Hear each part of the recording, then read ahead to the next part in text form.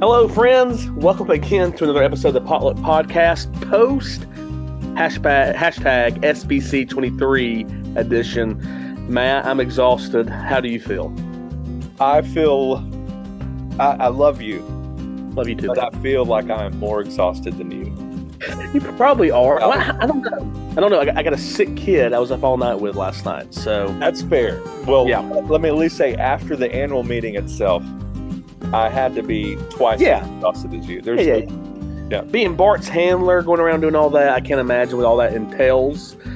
Being on the stage, don't want to know, but I'm glad that you got to experience that. Well, when I'm president, you can find out. So I don't want to know. If that is a prerequisite, if that is like a thing that's going to happen, I'm going to vote against you. So okay, there you go. Well, Matt, it was by and large, I would say, a great annual meeting. It was good seeing everyone. A couple highlights right off the bat that we saw on Tuesday, right? 79 missionaries commissioned through the International Mission Board. Many of those who we couldn't know their last names, we couldn't see their faces because they're going to hard to reach places.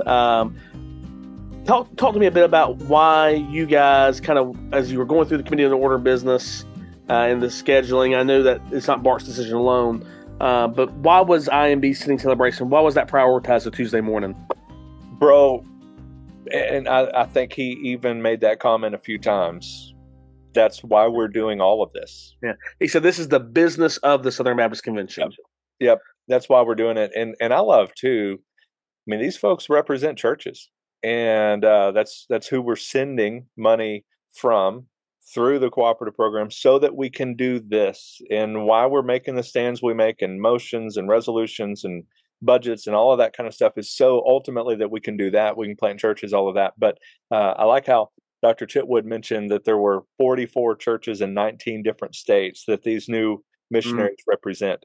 And which is amazing. And they're going to, I think, over 30 different countries, 33 countries, taking the good news with them. And so we got to see them. And I took pictures of all the ones that we didn't see their faces behind, just so I could filter those out. And I'm just kidding. Totally kidding. Nobody, that's not even funny to joke about. I probably should have. I did not do that. Yeah. But no, we had a great time. And yes, also, Bart, as you mentioned, was elected, not unanimously, but man, it was a strong majority. And what was it, 68%? Over 68%? Yeah, over 68%, well over 7,500 votes cast for Bart out of the 11,000 that were cast. And I think I haven't fact checked this, so this is as I recall, right? Can we do that? As I recall, one of the highest percentages that we've had since, I believe it was Bobby Welch over 20 years ago, tied with J.D. Greer in Hemphill's vote in Dallas. And so it was a strong affirmation of Bart's leadership from the past year, because at that point he hadn't done a whole lot in that particular meeting. But I think the rest of that meeting showed that was the right decision. Bart moderated very, very well, very fairly. People that would have been Bart supporters or whatever were ruled out of order and cut off. All of the mics cutting off was a good thing. I think even we'll talk about the Saddleback and so forth. Yeah, no, he was very, very fair in how he handled. Now he gave his president address on the aesthetic of Christianity, the beauty of the Christian faith, which I thought was just a great message there from Philippians chapter 4 that he gave, and it was 8-9, and it was super encouraging. I think that helped. I think Jarrett Stevens in his speech, he said, typically a president gets a second year, but Bart is not owed a second year just because of that. But let me tell you why he deserves a second year. Yeah. And I think everything this past year proved that. I think the messenger saw everything leading up to the vote, and then everything afterwards just reaffirmed that Bart's the right man for right now. And dude, I did not know this. We'll talk about the task force, the abuse one in a moment. I did not know the story of Michael Romero.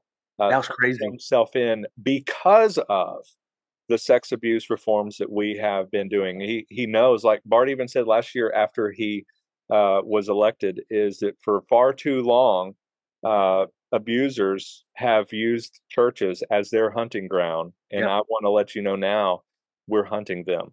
Yep. And I still remember there was audible gasp in that room when he said that. And it was true. They were going to do this work, and this guy turns himself in because he knows we're taking this seriously and we're investigating all of Yeah. these things, and he knows that the truth eventually comes out. And I think that was like this atom bomb going Mm-hmm. off in the middle of his speech that I think woke a lot of people up that we are doing the right thing and people are noticing.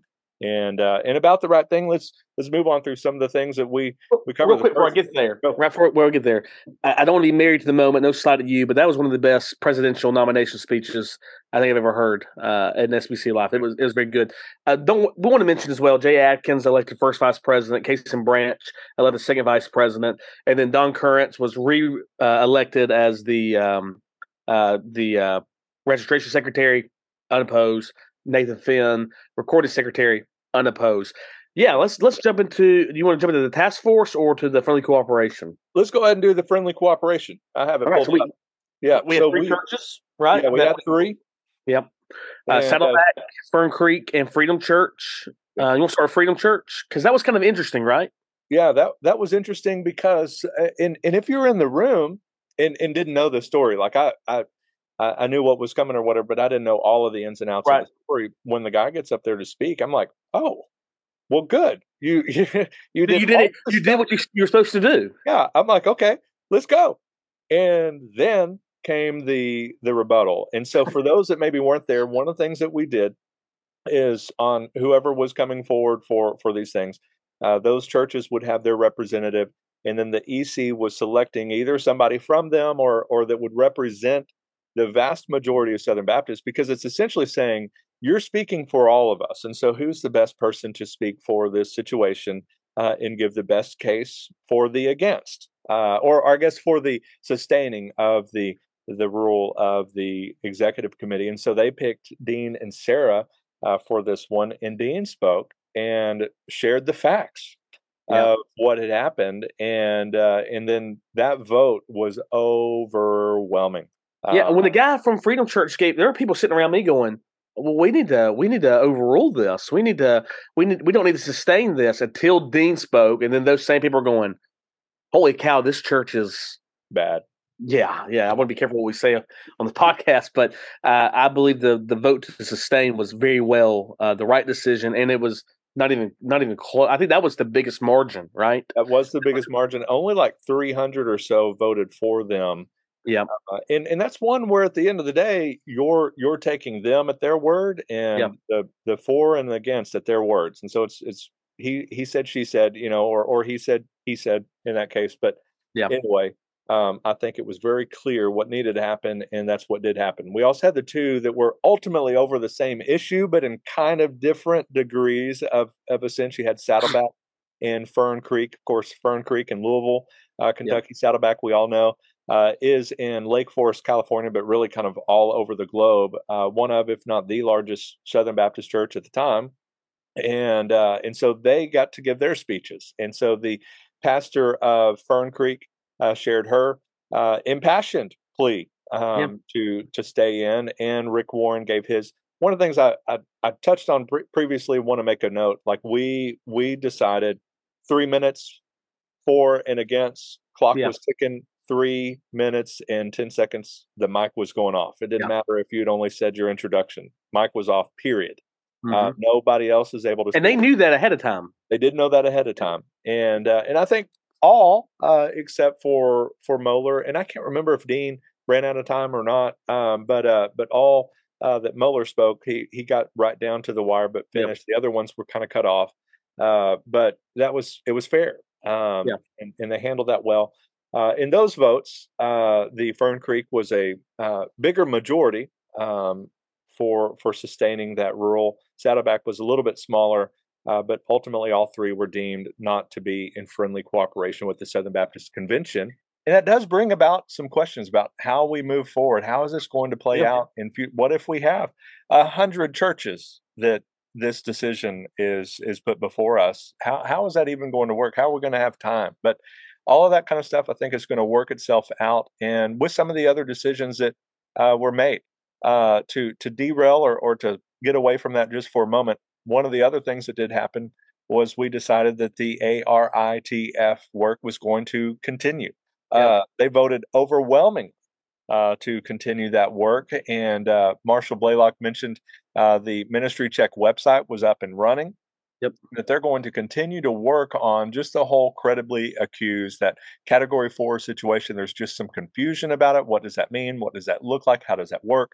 And so they're still working on that. And so we as Southern Baptists need to pray, not assume the worst, but pray. They continue to work through this and make it something that is going to be beneficial for Southern Baptists and ultimately help protect our sex abuse victims and make our churches the safest place on the planet for men and women, boys and girls. And so back to the issue really of women pastors. Jared Cornett single-handedly created the 2023 Baptist Faith and Message. Jared, well done. Did not know it is still the Baptist Faith and Message 2000. I don't care. It's 2023 to me.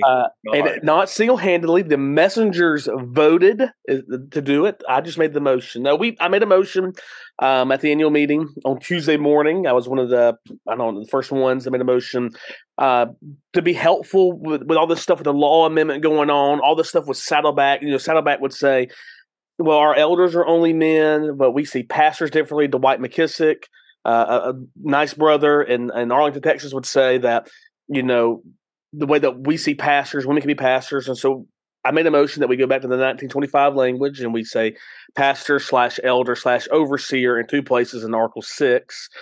And to my surprise, on Tuesday evening, when the Committee on the Order of Business was giving their report, that one got scheduled for debate. I honestly thought it would be referred to committee. I had no intention to try to overrule that, bring it out.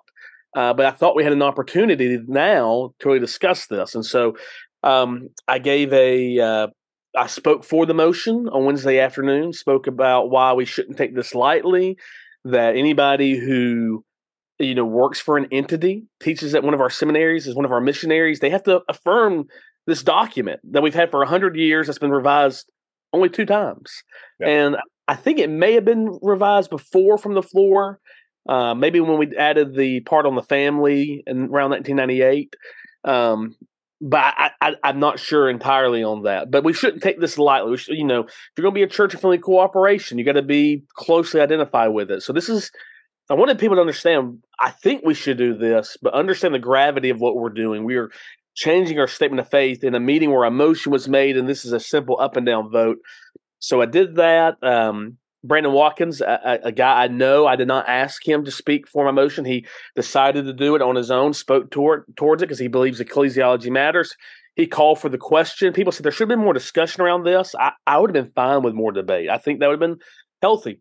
Yeah. But ultimately, it's the messenger's decision. He called the question, and 2/3 voted to call the question. And I don't know what it looked like from the platform, Matt, but it looked like it was pretty close to unanimous on affirming. I saw a couple of no votes, but not many. What did it look like from the stage? It was very, very, very overwhelming. Yeah, and definitely a handful of people voting no. But yeah, it was very overwhelming. So well done. Creating the Jared Cornett Baptist Faith and Message. So let me say this: I'm glad I did it, but we should never do this again. And in fact, I'm going to be the first one making a motion in Indianapolis. I'm going to work with some guys on this. I've already been talking with some people about we need to make this tighter. Denny Burke's got a great idea that anytime we want to revise it, it needs to go to a study committee and then have whatever the recommendation is, have a 2/3 votes 2 years in a row. I really agree with that. I'm glad we did it. I think it gives strength to the confession, but we should never, ever do this again. And I'm happy that we passed something that everybody agrees with, but also shows we got to make this harder to do. And so I'm with you, Southern Baptist, on that. Yeah. And then we also had the Mike Law Amendment, as it has been referred to as the motion to amend the SBC Constitution, which is apparently much harder to do than change our statement of faith. Interestingly enough, it is. That dead horse. But anyway, messengers did initiate a 2-year process to amend the Constitution after 2/3 of messengers approved a motion initially brought last year by Virginia Pastor Mike Law, brought again. And so this is something, just so y'all that are listening, this has to get 2/3 of a vote this year, and it did. And then it also has to get 2/3 vote in Indianapolis, which is where the meeting's going to happen next year. A lot of stuff's going to happen in between, including the task force that will be appointed by Pastor Bart Barber, our president, for the task force. And just looking at this whole issue, I don't remember what the exact title is. I'm just going to call it the Woman Pastor Task Force. I don't remember what we're calling it. But anyway, they'll dig into this a little bit. What is this going to look like? Because I'm already getting questions of churches that maybe have like that reversionary clause in their documents that say when this church is no longer a Southern Baptist Convention church, they forfeit their building. All that, it goes back to the association or the state. Like many churches do that for a completely different reason. Let's say Jared Cornutt is a pastor of blank Baptist church somewhere, and a group of 100 Pentecostals show up one day, join, and then vote them out, and then take over the church, like a hostile takeover. That's what that's meant for.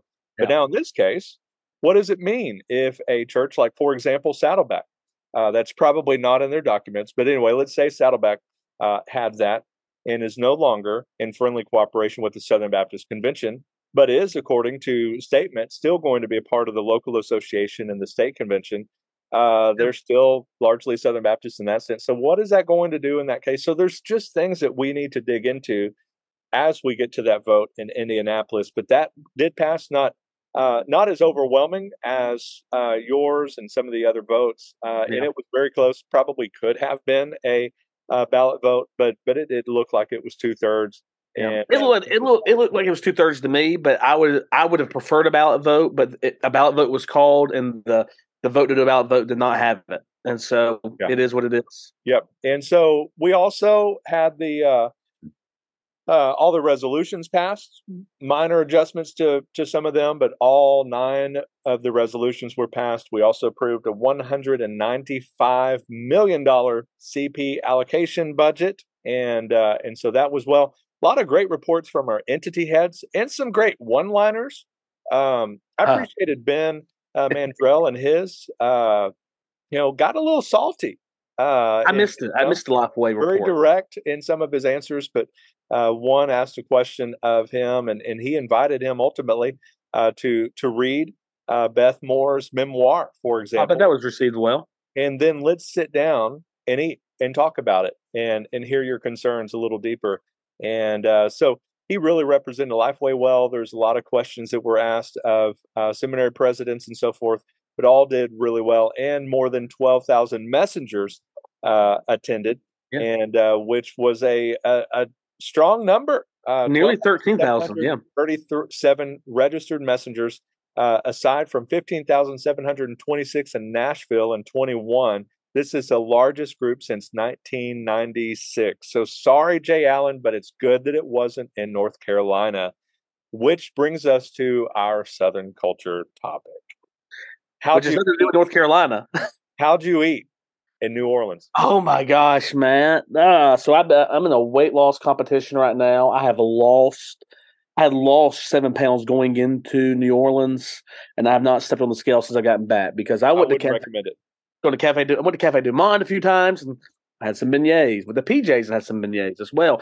I went to Commander's Palace on Tuesday night with a group of guys, and man, it was just one of the best meals I've ever had. It was just fantastic. It was a 3-hour meal. It was great. And we also went to another place called Brennan's, which was, the home of the Banana Foster in New Orleans. And it was great. So I ate great. How did you eat? Did you even have time to eat? So most of my meals were at the convention center, but there were meals. So we usually had breakfast in there. If there was a lunch one, there was, a lunch meeting or a dinner meeting. And so there was always food. So I always ate there. Had the Swibbits luncheon, also went with Bart to the Southern Alumni Luncheon and had that time with him. So a lot of meals there. I only had 2 meals that were not at the convention center. So one of those was the past president's dinner. And so that was all of the past Southern Baptist Convention presidents that were in attendance came to that. So we ate there, had a buffet of some delicious food. And I got to sit. I had the cool table. I had the chill table, let's just say. I had Fred Luter and his wife and Ed Litton and his wife. Nice. And so I was at the cool table, the chill table. I love JD. I was at the chill table, man. We had a blast, and so All those guys were there. And then the other meal was not a meal, but was, I guess, more dessert and coffee as we went to Cafe du Monde for some cafe au lait and some beignets. And Kyle was like, hey, let's split it. I said, bro, there's 3, and I'm not going to cut one in half. No. So let me just get my own. You eat your own. And they're $3. Yeah, $4. And at this point, everything else I ate, I wasn't going to gain or lose any more that mattered. So we went all in, had a blast, and the food was good. Man, the people were great. And so I send out every year that same little deal, be a good witness, all that kind of stuff. Let me just say, I heard by numerous people at the convention center that y'all are the nicest group we have ever had.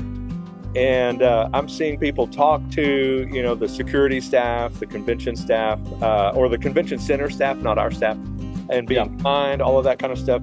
Bart, after just wrapping up the annual meeting, is sharing the gospel with one of the convention center staffs. Like, y'all did a great job being a good witness in New Orleans. I'm sure there were problems. I'm sure we'll hear about some of those. But y'all did a great job, Southern Baptist, of representing Christ well in New Orleans. And we look forward to it again in Indianapolis. But until next time, Jared, what do they need to do? They need to stay Baptist, my friends. That means remain in freely cooperation in your ecclesiology. But stay Baptist. And join us next time here on the Potluck Podcast. Same Baptist time, same Baptist hour. And as I just said, as always, stay Baptist, my friends.